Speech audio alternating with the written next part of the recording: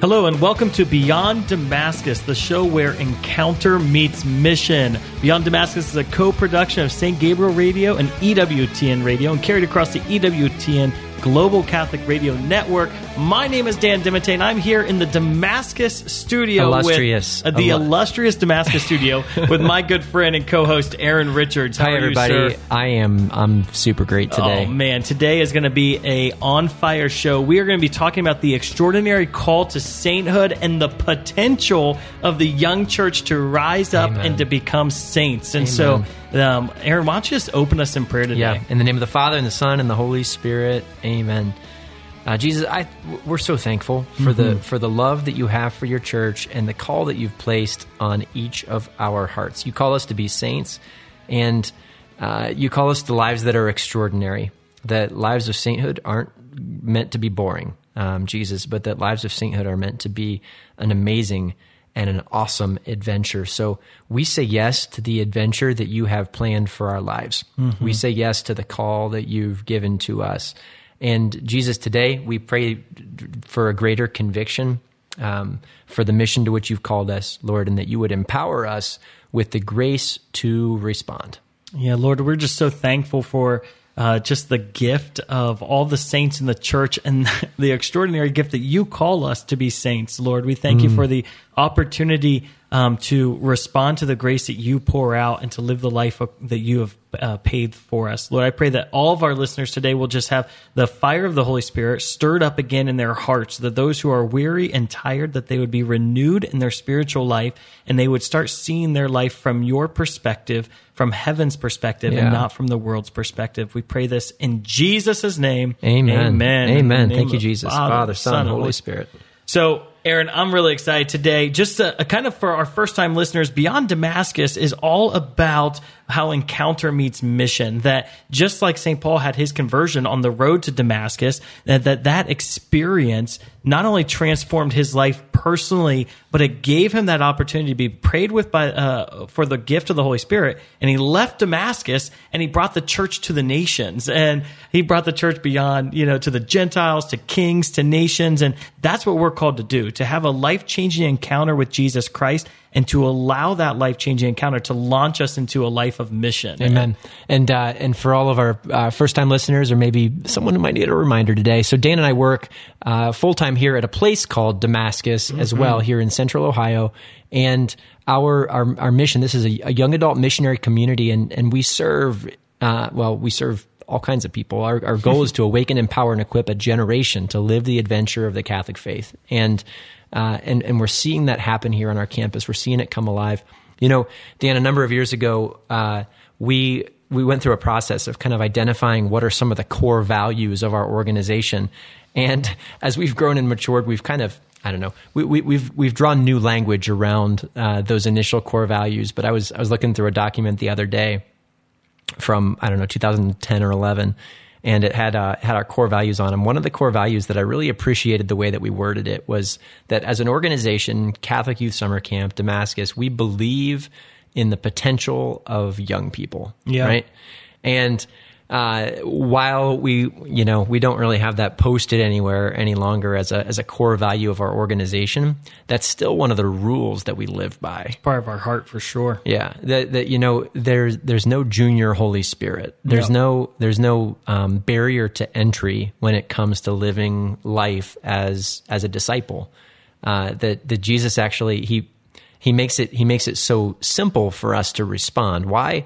Because he desperately wants us to partner with him in the process. Absolutely. Yeah, over the last 20 years, Aaron and I have been doing youth ministry, and collectively we've probably seen close to 1 million young people. It's just amazing the amount of young people that have come through our ministries over the years. And there's something about the young church, middle schoolers, high schoolers, young adults. There's something captivating about the way the Holy Spirit can work through their lives. There's this openness to the supernatural. There's this hunger for a life of extraordinary greatness. There's this humility and docility that sometimes adults struggle with, and they're not set in their ways. They're formable. They're moldable. Right. That's right. Anybody with kids can testify, right? That sometimes it's so much easier for a kid to step into a process than it is for you as an adult. Why? Because they don't have to unlearn the stuff that they've like years and years and years been, of bad been poisoned by, right? Yeah. And they don't carry baggage sometimes. They're free to hope. And it's really amazing. Just this idea that we believe in the potential of the young church is that, what do we believe in their potential? Well, we believe that the call that Jesus Christ gave to his apostles is the call that he gave to every member of his church, not just the older members of his church. So we believe that the young church is called not to be the future of the church, but the church today, that they are called to the Great Commission. They're called to take the gospel to the nations. They're called to evangelize. They're called to witness. They're called to the apostolic works of the church. They're called to serve the poor. They're called to fight for the end of abortion. And what we've seen over the years is, when you call them into that, they respond to it, right? Amen. And sometimes with greater zeal and passion than we would expect. Yeah. And that's why, like, Beyond Damascus is so important, because most youth ministry efforts are just oriented around Damascus experiences. That, hey, we want you to come and we want you to encounter Jesus. And that's absolutely amazing. It's absolutely necessary. Like, every individual person has to have that moment where they have encountered the love of Jesus Christ and their life has been transformed and set on a new horizon, where the relationship with God becomes real and vibrant and living. But they also need that invitation to go beyond that Damascus experience into a life of mission. And we like to say that we form our young people with deployment in mind. And that idea of the encounter leads to the work of mission. And when you do that, it's amazing, because I think kids or young people kind of jump into deployment fast with a fearlessness. Yep. It's so should we be intimidated by this? No. We should be excited by it. We should be excited by it. You know, the role of a parent is to see their child eclipse them in success, in virtue, in holiness. And when you look through the story of Scripture, I mean, God regularly calls young people to come and to respond. Even you know, I don't know. Sometimes our artwork would show that Jesus himself was 33 years old. Yeah. I mean, he's technically in the young adult classification still. He hasn't reached 35. So he was the Office of Youth and Young Adult Ministry was reaching out to Jesus. That's hilarious. And in any case, you know, you see in the Old Testament, you see in the New Testament that the men and women that the Lord calls into action, right? That they're often in the place of influential passion and zeal within the context of their youth. Yep. Yeah. James, John, Peter, Andrew, the apostles, they were teenagers and 20-year-olds. And so if you're young and you're listening to this show, awesome. Yeah. This show's for you. If you are a parent or a grandparent, or if you are a role model, if you're outside of the young adult classification, this show's for you. Yeah. Why? Because God intends to inspire something in us, and we have a responsibility, and we have an amazing opportunity to actually call out that potential that we can witness to, that we can advocate to, that we can believe in the young people that we're surrounded with. And so what is the call that the Lord places on their lives and our lives? It's simply the call to sainthood. The God calls the ordinary to be extraordinary. The Lord calls the natural to be supernatural. And I just love, we have a God of transformation who takes ordinary men and women all the time and makes them extraordinary saints. And you see in the lives of those in Scripture, like an ordinary teenage girl named Mary becomes the extraordinary queen of heaven and earth. An ordinary shepherd named David becomes the greatest king of the kingdom of Israel. Like, the Lord takes the ordinary and makes them extraordinary. And he takes ordinary bread and wine and makes it his extraordinary body and blood. And it just, like, when I look at the bread and the wine at Mass, I'm like, okay, if the Lord can take that which is lifeless and make it divine, he can probably do something with me that's pretty awesome, right? Like, if he chooses to use a vessel like bread to become a supernatural, extraordinary instrument by which he is able to give himself to the masses, imagine what he can do with me and with you and with anyone. And so the Lord just wants us to realize that in our ordinary lives, the Lord is calling us to an extraordinary destiny. Yep. That's amazing. And as we respond to that, as we partner with Him, that's the reason these stories are inspiring. Yeah. Right. There's it's great giving conferences to parishes, and we had the opportunity to go over and to speak at an awesome conference in Paris last year. And I remember I had opportunity to share testimony. And the testimony that I chose to share was about an 8th grade student here at Damascus on retreat who came to retreat confident in his 8th grade atheism, right? He'd made an intellectual determination that God wasn't something he was interested in. And through the course of the weekend, he was invited into a process of prayer. And in prayer, he asked a question of the Lord, and for the first time, to his shock and surprise, he heard the Lord speak to his heart. And ultimately gave his life to Jesus that day, and entered into a process of engaging in the gospel message on this class retreat. And the adults in the room, as I shared this testimony, it was like their hearts were just struck. They broke out in spontaneous applause as I shared this. Why? Because here in America, in Europe, actually more profoundly, there's we've got this juxtaposition between the potential of young people to transform the world and the observed reality that they're not responding. Yeah. Right. And it's almost like that gap becomes all the more impactful, right? That poverty becomes all the more real because of the fact that there's such a great potential for change and for impact. Yeah. So when a young person's hurt, when a young person's, God forbid, when a young person's killed, or that those are the incidents that we look to with such profound sadness. Why? Because of the potential for greatness and impact. Yeah, absolutely. And that potential can be realized here and now, right in their life today. So we're going to take a short break, and when we come back, we're going to talk about the extraordinary life of Blessed Carlo and his path to sainthood, as well as the call for all of the church to become saints, which will be amazing. So you're listening to Beyond Damascus, and we will be right back after this short break.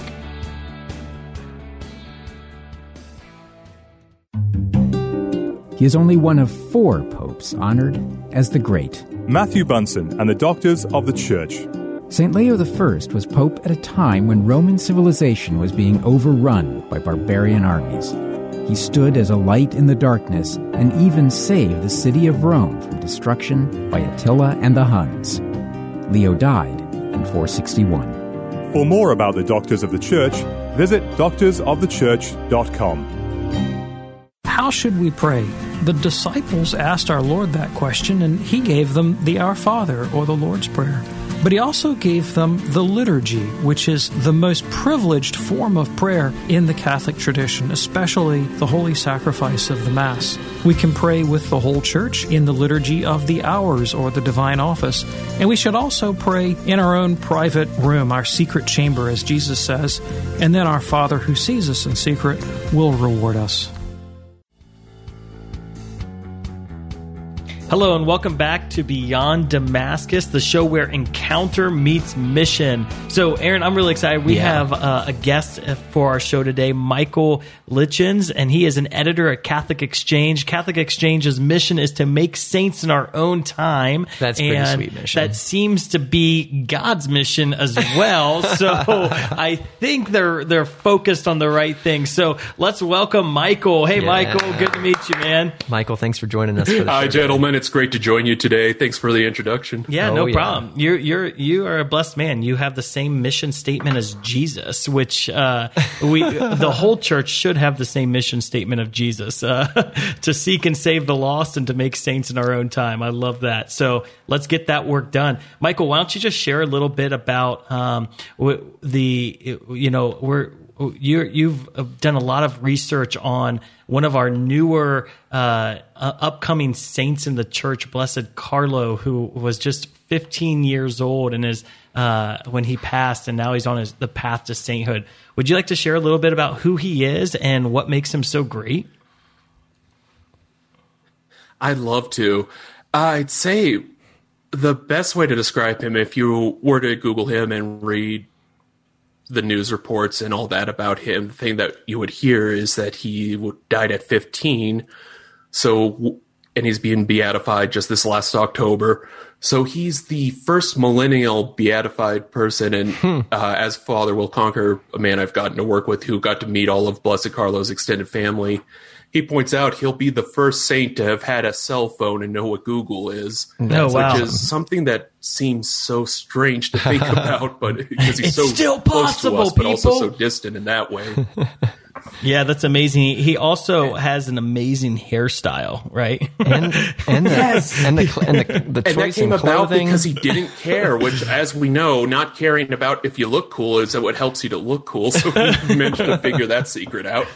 Yeah, which is so interesting too, because the millennial church is like the untapped church, right? Like we're looking statistically at like, oh my gosh, how do we bring back this lost generation? And at least here in America, the millennial generation is the first post-Christian generation where we have more nons or nuns, right? The non-affiliateds than we do Christians. And there's this major disaster of like, we're losing the generations for Christ Jesus.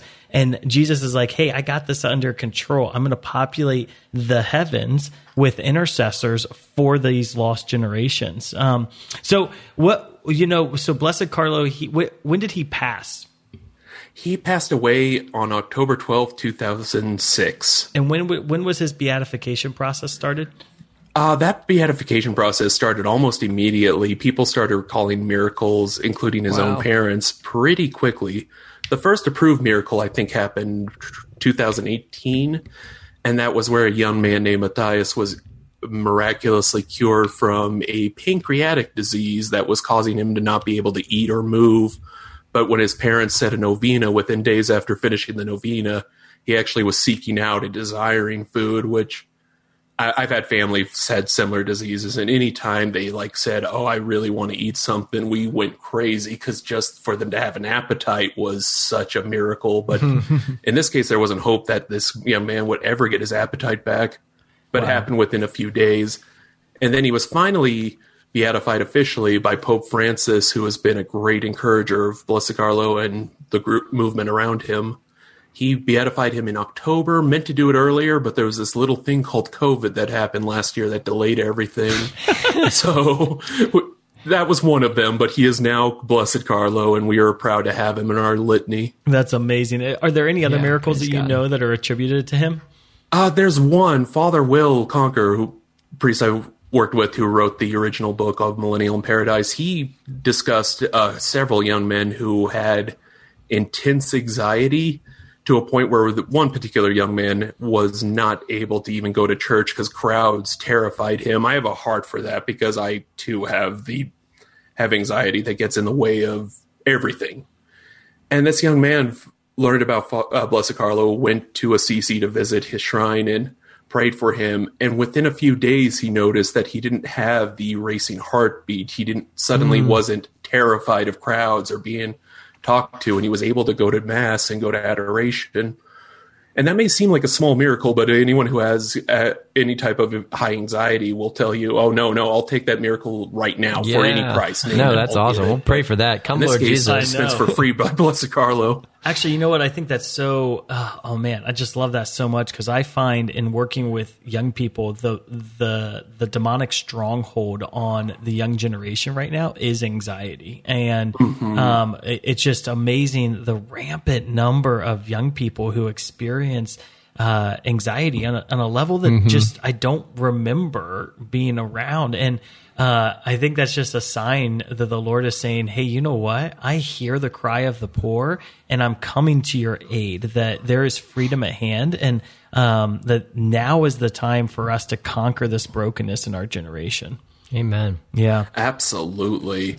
And like with so much of Blessed Carlo, it can seem from our point of view so small and even insignificant, but we see that those, like you guys were talking about in your introduction, those little things using ordinary people are the very things that can have lasting impacts that we feel centuries afterwards. And we're starting to, it's exciting as a Catholic who's studied so many famous historical figures in our church to see this young man already having this impact.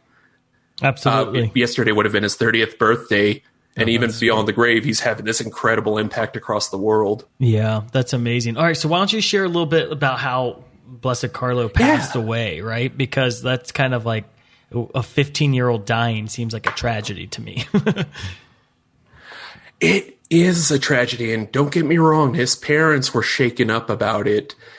His mother ended up receiving one of his miracles, according to her, and she believes this very sincerely. Victoria, Carlo was an only child, and so when he was dying, you can only imagine the heartbreak even more so. But within a few days after he had passed away, she had actually become pregnant, which was not something she thought was even in the realm of possibilities.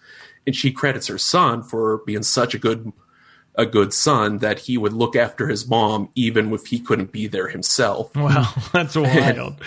Yeah, a very good Italian boy, as we might say. Yeah, I'll take care of mom. That's awesome. And did he have cancer or what he was had the scenario? leukemia, unfortunately. And when he was diagnosed, this was a thing that speaks to his holiness.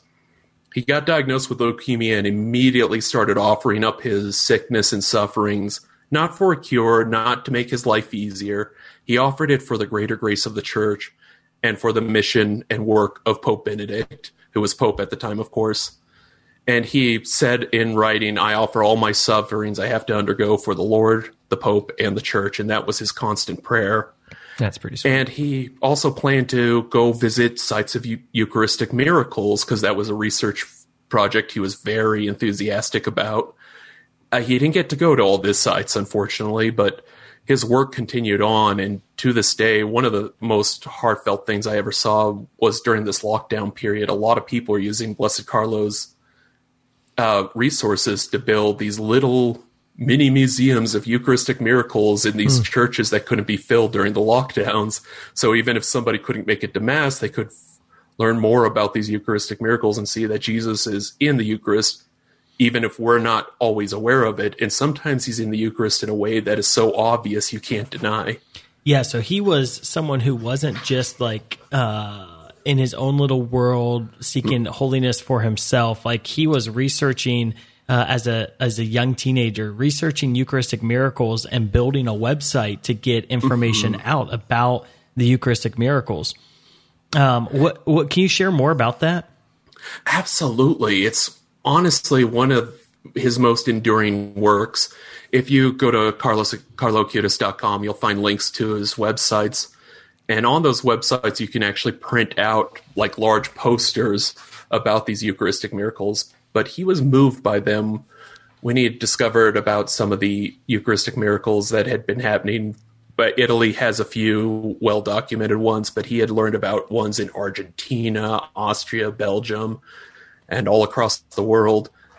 Sometimes these Eucharistic miracles, it would be, say, the host would start bleeding, which, of course, science can't explain. Even if you took a needle and inserted blood into the Eucharist, it's not going to just bleed constantly. That's not a thing that's physically possible. Yeah. And so it tends to be one of the most strangest. Kind of a big deal. Yeah, it's a big deal. And it's a thing that you can't deny when you see it and encounter it. So he was in love with Jesus in the Eucharist anyways. He had developed that love from the time he was 7 years old when he begged his parents to get him his first communion, which was unusually young in Italy. But he begged his parents to get First Communion, and from that day forward, he would tell people his devotion to the Eucharist was for him talking to his best friend. This was forming a relationship with the mighty God, but also seeing that God isn't just far away. He is with you in the elements of the Eucharist, in the Spirit. He is there with you and will always be with you. That promise he would be with us till the end of the world. And there he is in the Eucharist, but we've seen the statistics. We all know, like, the majority of Catholics don't even believe in the real presence in North America right now. Yeah, it's crazy. And so for him to take that, I honestly can only describe this as grace, that this young man had such a love for the Eucharist that he wanted other people to love the Eucharist too.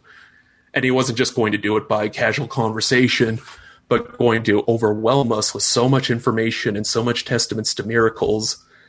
And that in turn leads people to have a deeper appreciation of love of the Eucharist, and to, in Blessed Carlo's words, to see the Eucharist as their highway to heaven and as a conversation with their best friend. Yeah, amen. And all I can do is say to that is so in line with what I've experienced in youth ministry, that young people, when they encounter Jesus in the Eucharist, their lives are transformed. And it's like the hunger for the young church to have an incarnational experience with Jesus is so real. I mean, over and over again, our ministry at Catholic Youth Summer Camp and in our retreats, it's Eucharistic adoration and catechesis around the Eucharistic encounter with Jesus at the Mass is so pivotal. It's central to everything we do, because what we have found is it's the linchpin for conversion. Like when a young person encounters Jesus in the Eucharist, boom, it's like game over. You die to yourself and you become a new creation in Christ Jesus. We have a lot of people who will come and will, what's the secret recipe? How do you do what you like? All the fruit you're producing, like what is it? It's just Jesus. Yeah. It's like we have this thing in the church called the Eucharist. It's amazing, but it is, it's helping young people, almost like Paul. His eye, there was scales on his eyes, and the scales fall from his eyes when he gets healed from blindness. And I find that a lot of times there are scales on young people's eyes where they've maybe learned about the Eucharist with their mind and but not with their heart. And when their heart realizes and discovers Jesus hidden in the Eucharist, it's like it's just something inside of them becomes alive. Such a young saint that is able to, as a teenager, say, okay, and I love that because, he's just a millennial saint. And it's like, okay, I'm going to go online, I'm going to start a website, and I'm going to start getting the world to know about Eucharistic miracles. That's like evangelization as a young teenager, and it's so normal and it's so easy. Like I can evangelize on Facebook, on Instagram. Like I can evangelize. I started a website when I was little. Did you? What was it about? I probably wasn't Eucharistic miracles. My sister was obsessed with a band called Hanson. Oh gosh, I really did not like Hanson. So I started a website. Bops. I started a website called I Hate Hanson. I started a website about UFOs when I was 13, so not nearly as cool as you. Meanwhile, Blessed Carlo. Yeah. So this is why he's up for canonization, and we're lagging behind. Yeah, I hate hands. Is that live still live? I haven't checked on it. You probably haven't in a couple decades. What about the UFOs, Michael? How'd that turn out for you? I think I remember I found it when GeoCities still archived their web pages. I was 19 and already embarrassed by myself. Yeah, but I don't know what it's out there. That's fair. It's still out there, and someone finds out I liked UFOs at 13. Inside of you, there is a deep desire for the supernatural. That's why. Exactly. That was the hiddenness of God manifesting itself. Gosh. So that's amazing, right? This is the potential of the youth, and it's not like the one problem I have with canonization, if you can have a problem with canonization, is that sometimes people think that I'm not a saint or I'm not called to be a saint unless the church tells me I'm a saint, right? And like by right of our baptism, we're all part of the communion of saints. And so if I'm in the state of grace, right, I'm in the communion of saints. And so we're simply acknowledging something about a supernatural or an extraordinary life in Blessed Carlo, but his life is no different than mine, and it's no different than the way we should minister to young people. So it should be the expectation that 13-year-olds, 14-year-olds, 15-year-olds would have the capacity and the knowledge to not only encounter Jesus, but then to lead others to encounter him, to live a life of mission, and then not only to leave that life of mission, but then to also have that understanding of suffering and what to do with that. Maybe, Michael, could you share a little bit more? Like I know there was Blessed Carlo also had a devotion to the poor and like kind of helped the poor. Can you share some of those stories? Absolutely. One of those things that you can't believe a young man could have figured this out, because I still struggle with this knowledge and actually believing it. But he truly believed that you could find Christ in any person, that there was an image of God that was created into them and breathed into that person. And so when you were loving your mother, your best friend, when you were loving the beggar on the street, you are also, in a very direct way, loving and honoring God.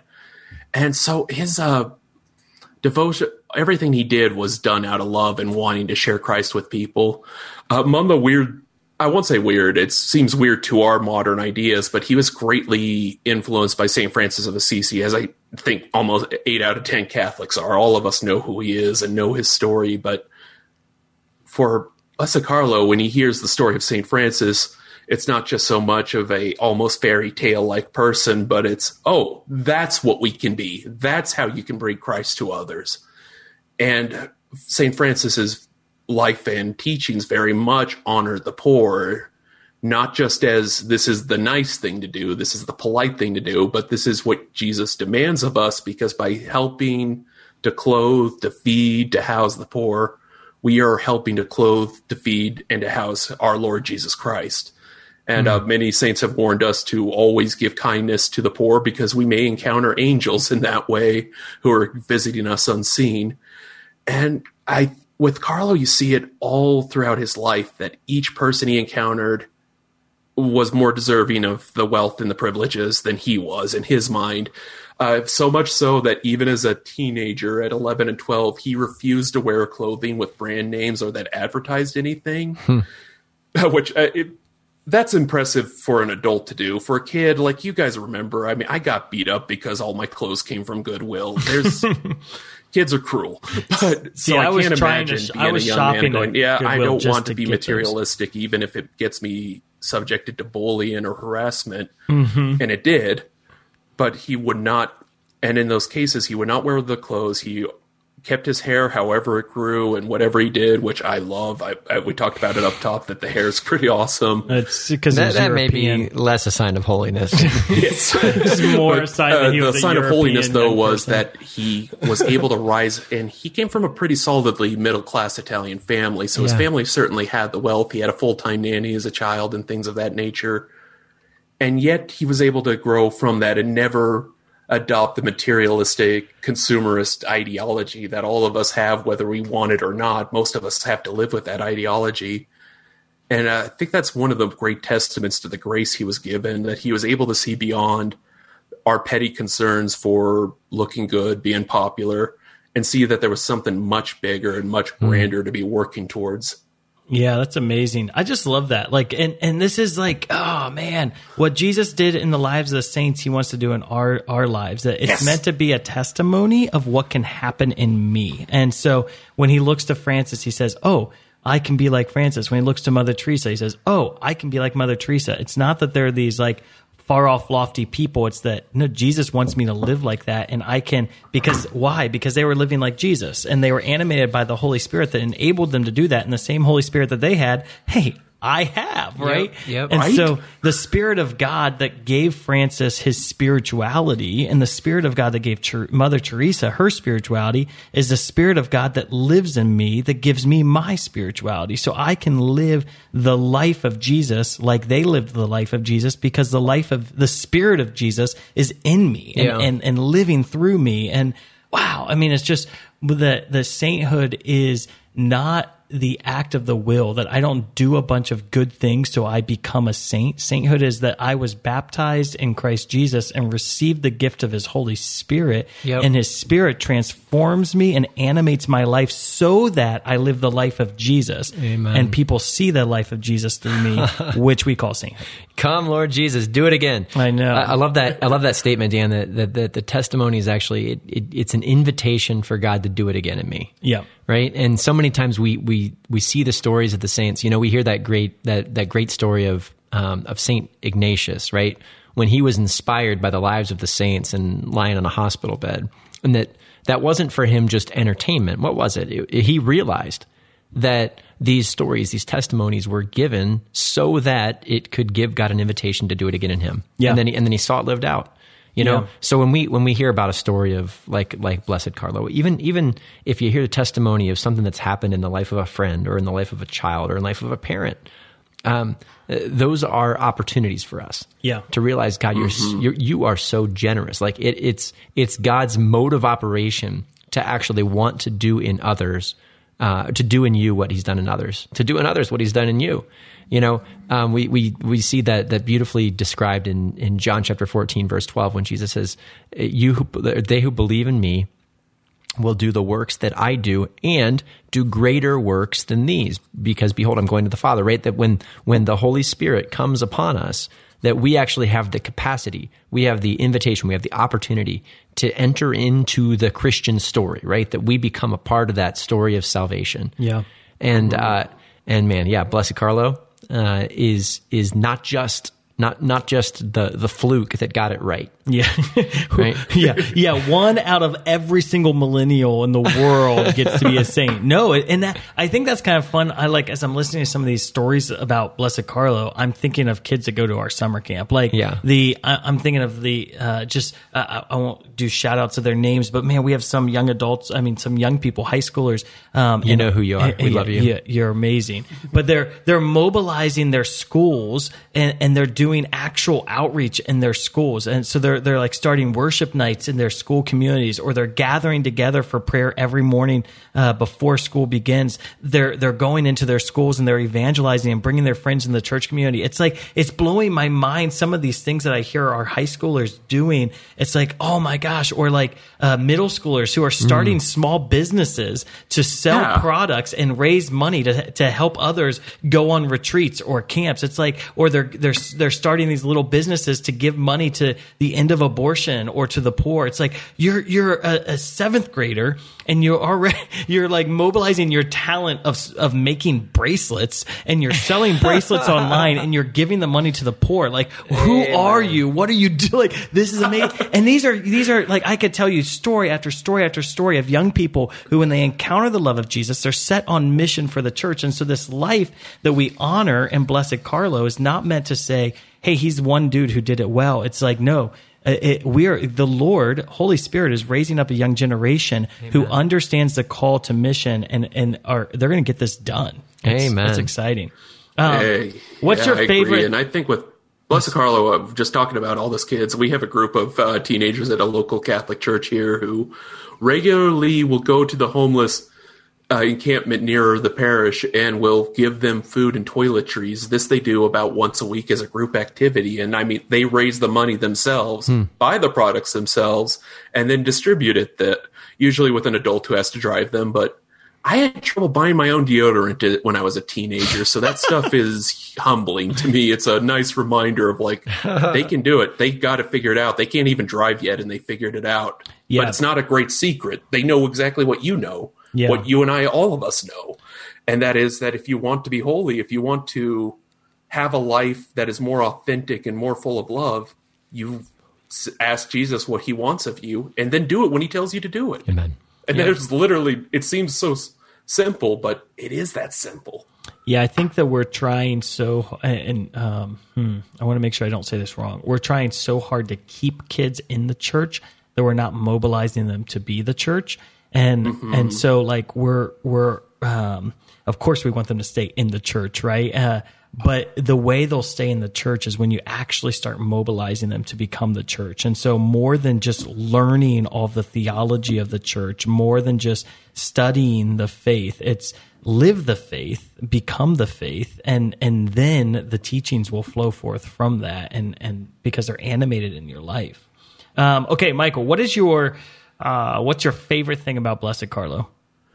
It might actually be a quote that's become kind of his motto and everything, but he said once in one of his letters that all of us are born original, but many of us will die photocopies. Wow. And what that speaks to is an authentic love that authenticity is kind of the big driving market force now, so I even hate to use that word, but I see why it's also desirable. And Blessed Carlo kind of knew that secret, that if the most authentic life you could live was one in Christ, and that was the way you stayed original, that's how you became that unrepeatable thing, by remembering that God made you original and unrepeatable.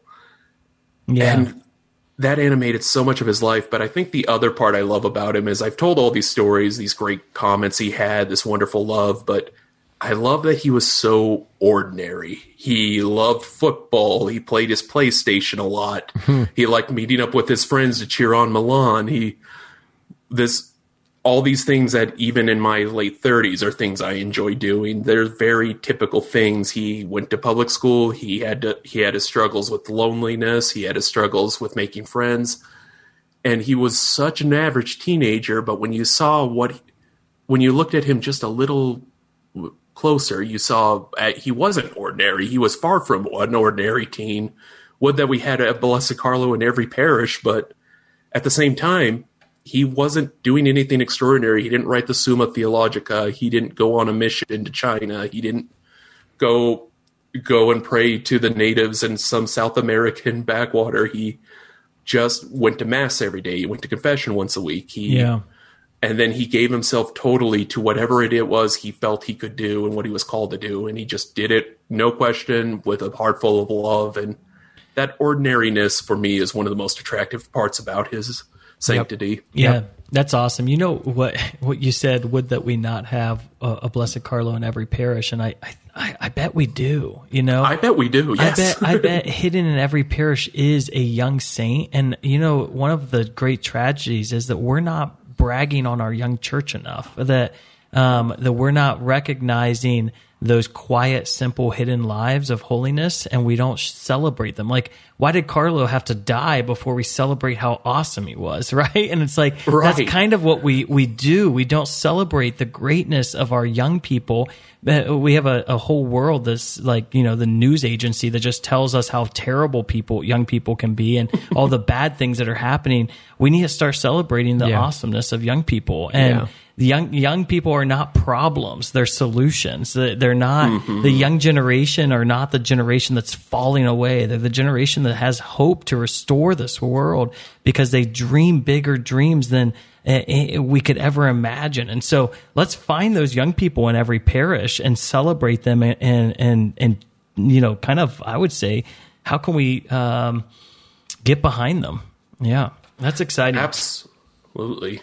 Yeah, awesome. Praise the Lord. Well, okay, so Michael, you've kind of been an understudy, if you will, or an advocate for a priest in France who wrote a book about Blessed Carlo. Could you share a little bit about Father Will and the book A Millennial in Paradise? Absolutely. Father Will is speaking of young people who are changing the church, he's not as young as Carlo, but I believe he's roughly my age, so well within the millennial generation. And he is a priest with the Paris Society of Missions, one of the oldest mission societies out there. Yeah. And he is currently serving in Cambodia full time, which is one of the reasons why he couldn't be here, as well as the language barrier. But Father Will first came across Blessed Carlo through the website about Eucharistic miracles. And he was so touched by it, especially when he found out that this was written by a young man who had passed away at only 15. He made himself known to Carlo's best friend, as well as his parents and his cousins and extended family.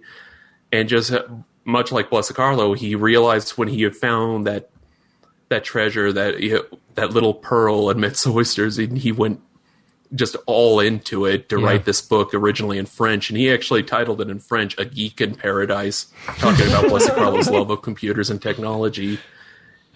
But through that, he saw something that he wanted to share with everyone else, much like his Blessed Carlo wanted to share his great knowledge. Now, Father Will felt the same draw. And so, amidst full-time mission work and all the work he has to do flying between Cambodia and France, he managed to write this lovely, just a little over 200 pages with pictograms and things like that came straight from Carlo's family and people who knew him. And Blessed Carlo is the star of the show, don't get me wrong, but Father Will has done the church a great and unbelievable service by not only writing this, but allowing us to translate it into other languages. That's awesome. Yeah, great. So there's, if you are interested in learning more about Blessed Carlo and hearing the stories of his life, check out the book, A Millennial in Paradise by Father Will. And how do you say his last name? Conquer. Awesome. So, or conquer. Yeah, or conquer. That's what it looks like. Yeah, I love that. Well, Michael, thank you so much for being on the show with us today. Thank you for encouraging us with the stories of Blessed Carlo and with your words. We just want to continue to bless you in your ministry and mission. You're listening to Beyond Damascus, the show where encounter meets mission. This is a production of St. Gabriel Radio and EWTN Radio and carried across the EWTN Global Catholic Radio Network. We're going to take a short break, and when we come back, we're going to hear lives of the young saints that Aaron and I work with. We're going to tell you a few of their amazing triumphant stories and how they are like Blessed Carlo. We'll be right back.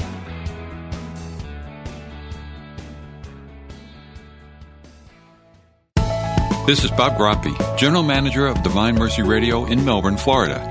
Catholic Radio has been providing Catholics and others solid ground in these particularly troubling times, with news including threats to our culture, situational on-air counseling, apologetics for Catholics and others, and biblical teaching for growth and holiness. Catholic Radio is not just radio, it's radio that makes a difference. The world needs EWTN Catholic Radio, now more than ever. Unplanned, the true story of Abby Johnson. I would be the youngest director in Planned Parenthood history. She believed in a woman's right to choose. I've had an abortion myself, so I don't have any problem with another woman making the same decision. Until the day she saw something that changed everything. Tiny, perfect little baby. And then it was just gone. Now she's pulling back the curtain on the abortion industry. Unplanned. Available at EWTNRC.com and the EWTN app. Welcome back to Beyond Damascus, the show where encounter meets mission, and what a great show so far, man! Yeah, I'm not going to say I had high hopes for the show, but I'm impressed. I'm excited. Blessed Carlo's sweet. Yeah, absolutely. I think it's so good to just recognize the ordinariness of him and the extraordinariness of him. And I don't know. I think as a parent, sometimes I had to step back and recognize the extraordinariness of my kids, right? Like that there's so much that goes on in life. And parents listening to the show, I wonder if you've asked the Lord to give you his eyes for your children. Yep, that's absolutely true. Like, Father, let me see my children like you see them. Because when the Father looks at your children, he sees a saint in the making. He sees all the gold that's inside of them, all the gold that he planted. He sees his own fingerprint on them. And when we as adults see that in children, we can bring it out. Yeah. And when we don't see it, we don't bring it out. Yeah. Amen. And we started the show today talking about how one of the core values here that we hold at Catholic Youth Summer Camp Damascus is that we believe in the potential of young people. Yeah. Right. And one of the cool things about hearing the story of Blessed Carlo is that Michael used that word ordinary. Ordinary often means like boring in our colloquial language, but Carlo lived a life that we see 10,000 kids come through Damascus every year that are living that life. Yeah. Right. And if anything, I think it's a testimony to the fact that we say this in our formation process that we are not sinners that sometimes get lucky. Like, we're not doomed for failure, and sometimes, every once in a while the blind squirrel gets a nut. Yeah. But we are we're saints. Yeah. We're saints, and we have the blessing, the grace that when we make mistakes, that God can bring good into that process. But we got to believe in that potential of ourselves, right? Yeah. That Jesus actually expects us to transform the world, and we see that. Yeah, we have a culture that, for whatever reason, is lowering the bar for young people, and we need to be a church that raises the bar for young people. And I think, we can't, as a church, we can't lower the standards, we can't lower our expectations for young people, because when we speak a high bar into their lives, when we let them know the life of holiness that they're called to, the life of mission that they're called to, they raise to the bar, and then they exceed beyond it and raise the bar for us. And I mean, we're seeing young people come to our camp and live life with us that are having powerful visions, and they have access to the voice of God, and they're experiencing miracles themselves, and they're praying for others who are experiencing miracles in their lives. That really, truly, the supernatural and heaven and earth are touching each other through the lives of these young people. they're middle schoolers. They're middle schoolers, and they're high schoolers, and they're so open and they're so hungry. And that's why Jesus says the kingdom of God belongs to them. Yep. It belongs to them. And so if it belongs to them, let's give it to them, and let's get out of the way and let them give it to us a little bit as well. And so, I was really touched by the suffering of Blessed Carlo and the way he suffered through leukemia and offered that up beautifully. Last year, we had 2 different campers who suffered through leukemia, and it was amazing to watch. One of those campers sadly passed, and the other one, through a long battle and a long journey, it was healed and is and really doing well right now. And but it was amazing to watch both those campers and their families respond to the grace that was poured out on them. I mean, it was like it was as if I saw saints being formed, and not just these 2 young boys who endured their suffering with sanctity and like holiness, but then their whole families. Yeah. It was like, oh my gosh, I see. I mean, one of the boys, his whole family came back to the church, and they're like, they're absolutely on fire right now. His sister just had a powerful conversion and is living her life completely for the Lord. His parents are on fire. I mean, it's beautiful. And the way that Michael described Carlo's suffering, they embraced it in the same way. So that's why I'm saying there literally are saints in every parish. We just have to find them. Yeah. I hope this show's been inspiring for you. I know it's been inspiring for me. As we're speaking, a lot of times we say these things, right? That we've got to see the potential in young people. We've got to see that we're surrounded by saints. Like, that sounds like a great Hallmark movie, but it's touched by an angel. It's true. Yeah. And when we can begin to see that, we can begin to honor and to speak with the dignity and to desire to see people's lives transformed. Right? Maybe you'll think differently next time you pass that kid in the adoration chapel to think like, hey, this is a kid that's going to be accomplishing heavy horsepower for the kingdom, and I get to be an advocate for this young person responding. Next time you pass a child in your home, and you can think to yourself, Lord, you've given me a tremendous honor of stewardship over a life that you have destined for a mission of transformation. Yeah, absolutely. I just love that. And like honor the young person, like tell them that what you see in them, and speak the gold that you see in them, and speak what the Father shows you about their life. And you don't have to tell them to be a priest, okay? Like if God's going to call them to be a priest, they'll get there. You don't have to tell them to be a priest. Just honor the holiness that's on them. Yeah. And God will reveal whether or not they're supposed to be a priest. Amen. That's so awesome. Yeah, awesome. Well, thank you so much for listening. If you're hungry for the young church to be awakened, empowered, and equipped, you can check out more about our ministry at Damascus.net. That's our hunger, is to see middle schoolers, high schoolers, young adults to be awakened, empowered, and equipped to bring revival to the Catholic Church throughout the world and in America. And if you have a young person, perhaps a middle schooler or a high schooler, who you would like to see infused with the power of God and the faith in Jesus Christ, we're always available to serve. And so Catholic Youth Summer Camp, CYST.com. We have incredible summer camps for middle schoolers and high schoolers, and we just want to see their lives transformed and them to reach their potential. You can learn more. You can register from the website. That was Catholic Youth Summer Camp, CYSC.com.